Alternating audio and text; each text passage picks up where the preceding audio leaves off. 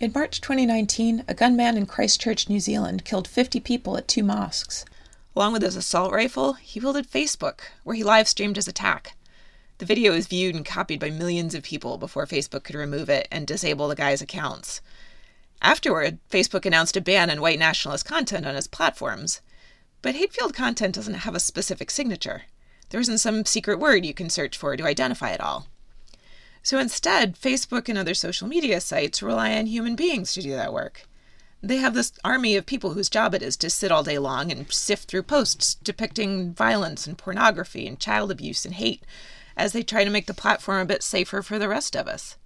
It's a miserable job. And in fact, some content moderators have later sued the companies they worked for, claiming the job left them with post-traumatic stress disorders. You know what's weird, though? At Facebook, this army of content moderators are not Facebook employees. These folks are contractors. And it turns out that technically, they work for Accenture, a multinational consultancy and staffing company. So what's going on here? A lot of people probably wouldn't use Facebook if it meant being subjected to the flood of awfulness the moderators are trying to filter out.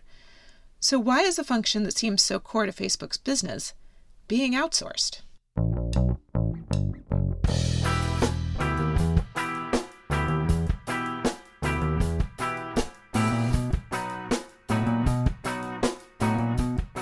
Welcome to the long form of ESG Now. I'm Megan Eastman, your host for this episode. Today, we're talking about work. Specifically, who works for whom, how the gig economy concept has evolved as staffing agencies have gotten into the game, and whether there might be some long-term downside risk for investors in this brave new world of contractors and temps. Thanks for joining us. Stay tuned.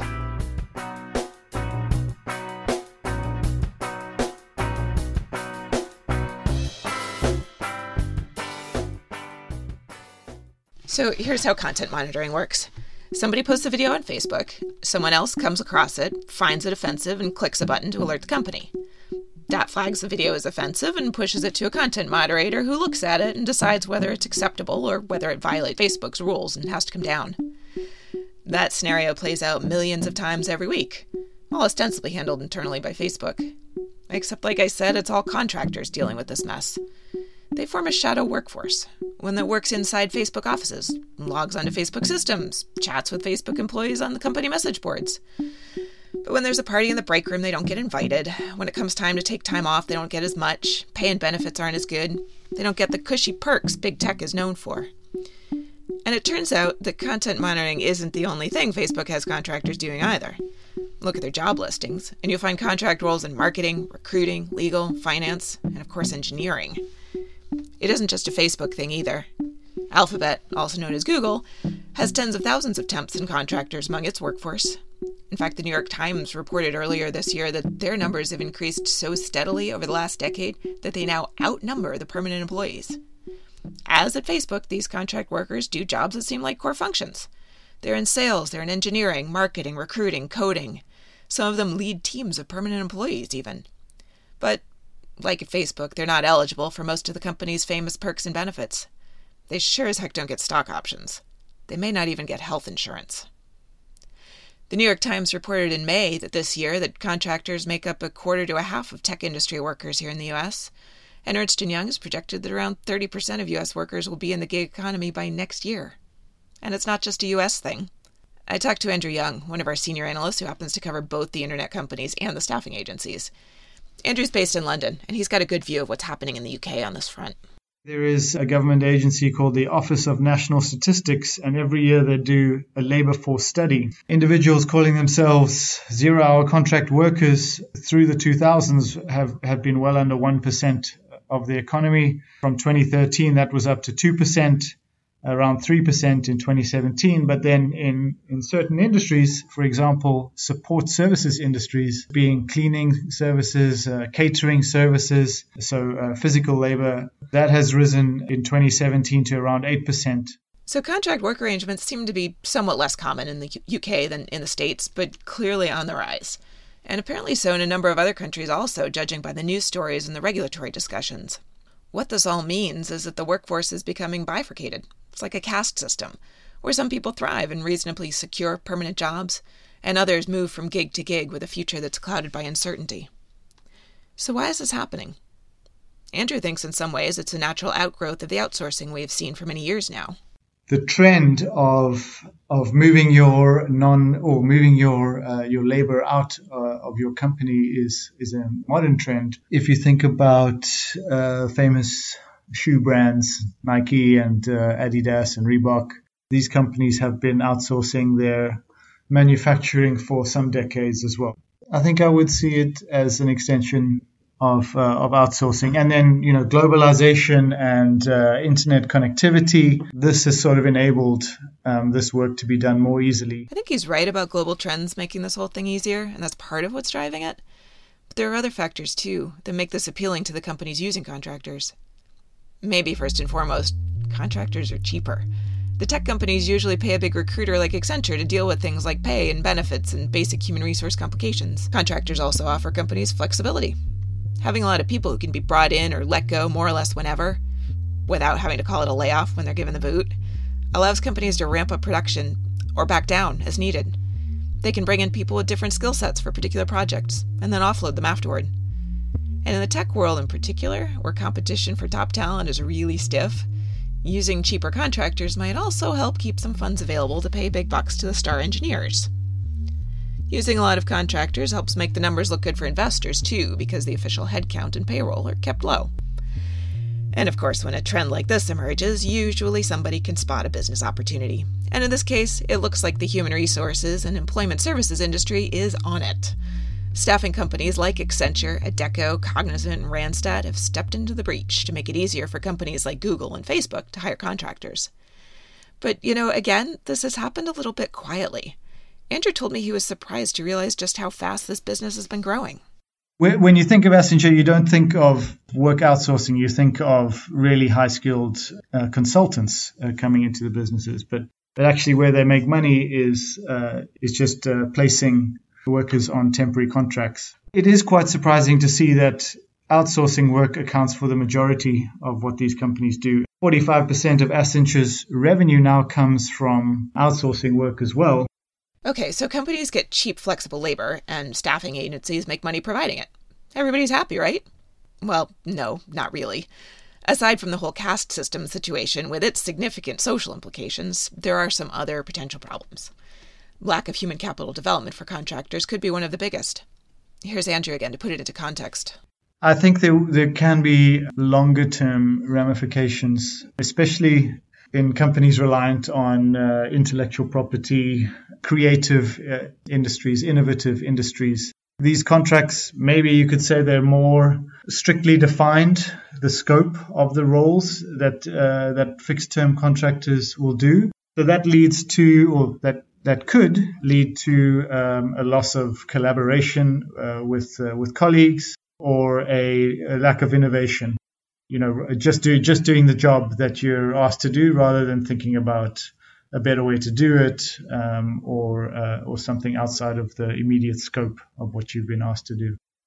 There's lots of research literature out there supporting the idea that you get more productivity and innovation out of employees who feel engaged and valued.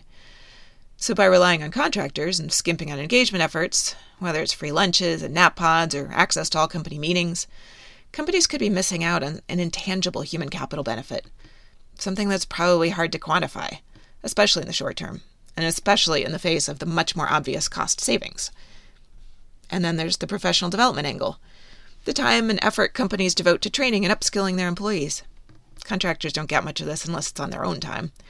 After all, what's the point of investing in developing new skills in a worker you know is going to be somewhere else in a few months? And this is where some of the long-term risk comes in for investors. What might happen to productivity and creativity at a company that goes too far down this road for too long? What happens to the overall quality of that workforce over time? For that matter, what might happen to the whole talent pool if more and more companies rely on contractors like this? Well, it turns out we don't have to just speculate on how an entire economy might suffer under arrangements like that, because there's a country that's already been running this particular experiment, Japan. The contract worker or fixed-term workers around year 2000, there was a really, really severe period for graduate students to find a job. That's Minako Takaba, who heads up our team of ESG analysts in Tokyo. That was my time when I'm at that age. So I saw a lot of my friends couldn't find a job after the graduations. So At that time, I think because of the bad economic situation, many, students could not find a job, so that they start their career as contract workers. So a load of Japanese students graduated with high hopes and expectations and then found themselves shunted into this perpetual contract worker track.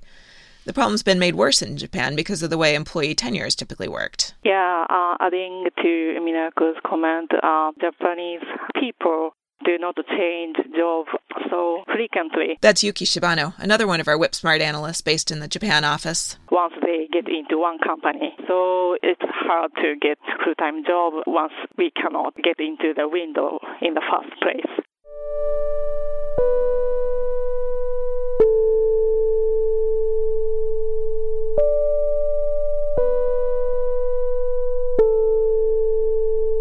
So, putting aside the question of overwork, which can also be a serious problem in Japan, the permanent employees in Japan have it reasonably good, at least from an economic and professional development standpoint. They contribute to their company's growth, they help build their own resume, they contribute to the company's core innovation.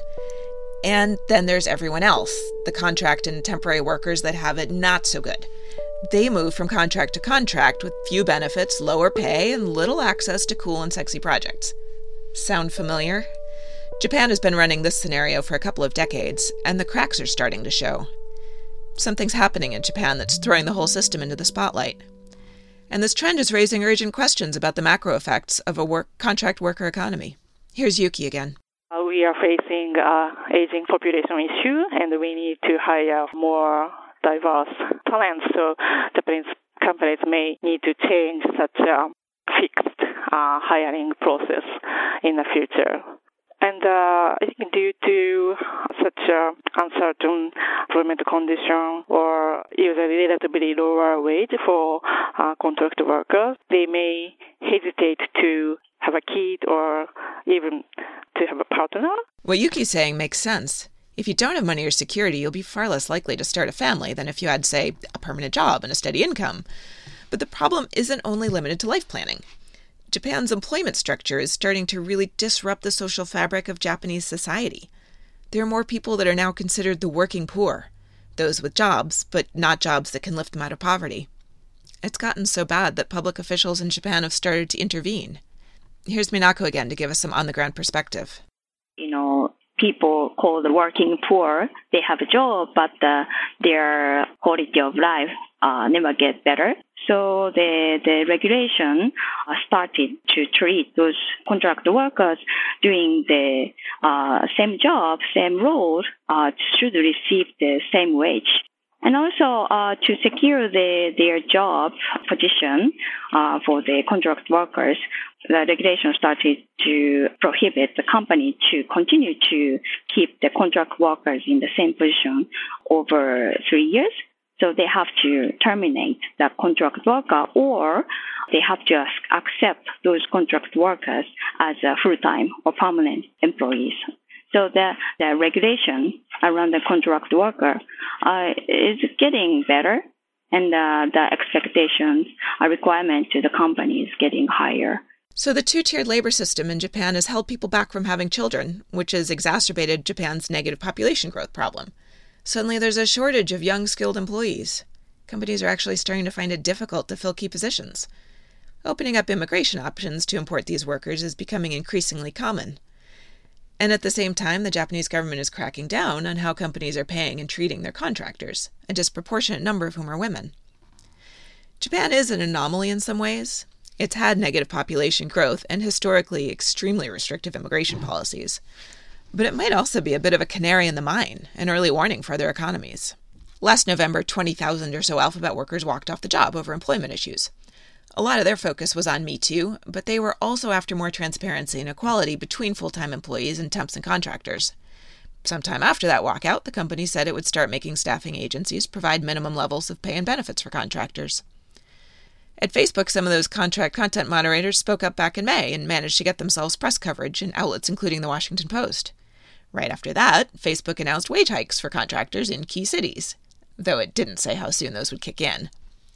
Still, it's hard to see companies backing down on this trend as long as there's a willing supply of workers.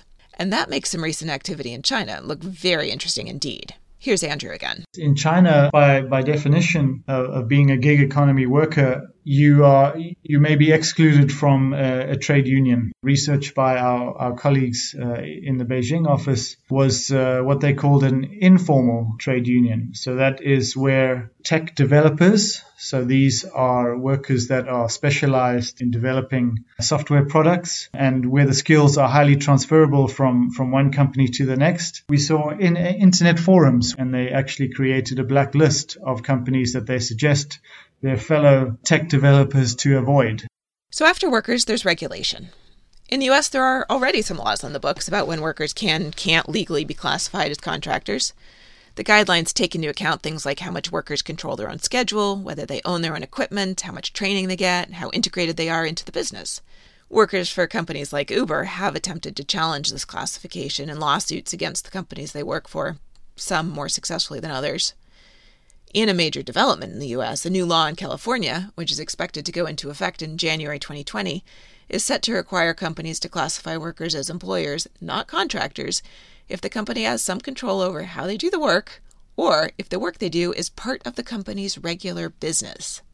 Labor groups are pushing similar bills in a handful of other states like New York. If the California law is judged a success, it could pave the way for similar changes elsewhere. And that could be game-changing. There's a lot going on in Europe as well. Here's Andrew. At least here in Europe, is strengthening regulations around how companies can bring in workers on fixed-term contracts, hire them easily and fire them easily. Laws in Poland, in Italy, I think in Sweden as well, have been updated to say that you cannot be on a fixed-term contract for longer than 18 months, for example, before the company then has to convert you to permanent. Judge ruled here in London that gig economy workers are entitled to sick pay and vacation. That sort of momentum then could move the fixed-term contract towards the same rights as a permanent contract. So regulators might wield the biggest sticks when it comes to changing how companies have to operate, but we're also seeing some really interesting activities from investors as well. Over the last few years, institutional investors seem to be taking an increasing interest in how companies manage their people. Now, there's a lot investors can do behind the scenes by engaging with companies' management, and a lot of that's never visible to the public eye. So it can be hard to tell, other than anecdotally, where they're focusing. But shareholder resolutions can offer a little insight. There have been shareholder resolutions focused on some aspect of workforce relations every year for the last 20 years at U.S. companies, but they've increased a lot since 2015.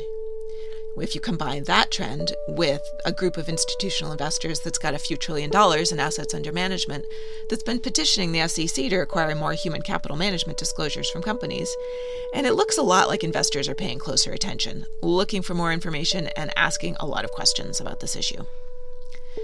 So does all that add up to a reversal of the trend? And is that even the right thing to be thinking about? Probably not on both counts. The nature of work and the nature of the workforce are changing, probably irrevocably. So while regulators and investors might be able to shape how that happens and maybe put up some guardrails to protect the average worker, there's a bigger question afoot. It could be the difference between the resilience of a Best Buy and the painful decline of a Sears, or the struggles of a Yahoo and the foresight of an Amazon. It's not just whether companies keep using larger numbers of contractors that come in and out like there's a revolving door. It's not even just about whether those workers get benefits and fair pay. It's really about whether companies are thinking strategically and long-term about who gets their work done and how, whether that's today, tomorrow, or 20 years from now. And it's about how the decisions they make today might affect who's available to them down the road and what those people will or won't be capable of doing.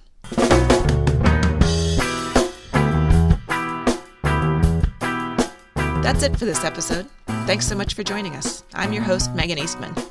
Thank you to Andrew Young, Minako Takaba, and Yuki Shibano for their insights, and to Matt Muscardi, Mike DiSabato, and Bentley Kaplan for their expert editorial guidance.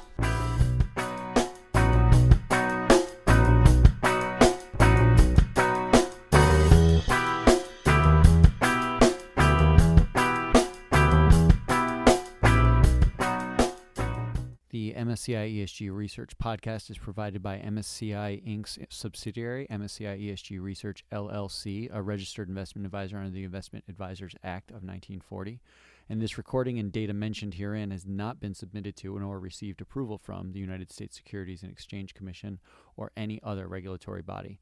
The analysis discussed should not be taken as an indication or guarantee of any future performance, analysis, forecast, or prediction. The information contained in this recording is not for reproduction in whole or in part without prior written permission from MSCI ESG Research. None of the discussion or analysis put forth in this recording constitutes an offer to buy or sell or a promotion or recommendation of any security, financial instrument, or product or trading strategy. Further, none of the information is intended to constitute investment advice or recommendation to make or refrain from making any kind of investment decision and may not be relied on as such. The information provided here is as is, and the user of the information assumes the entire risk of any use it may make or permit to be made of the information. Thank you.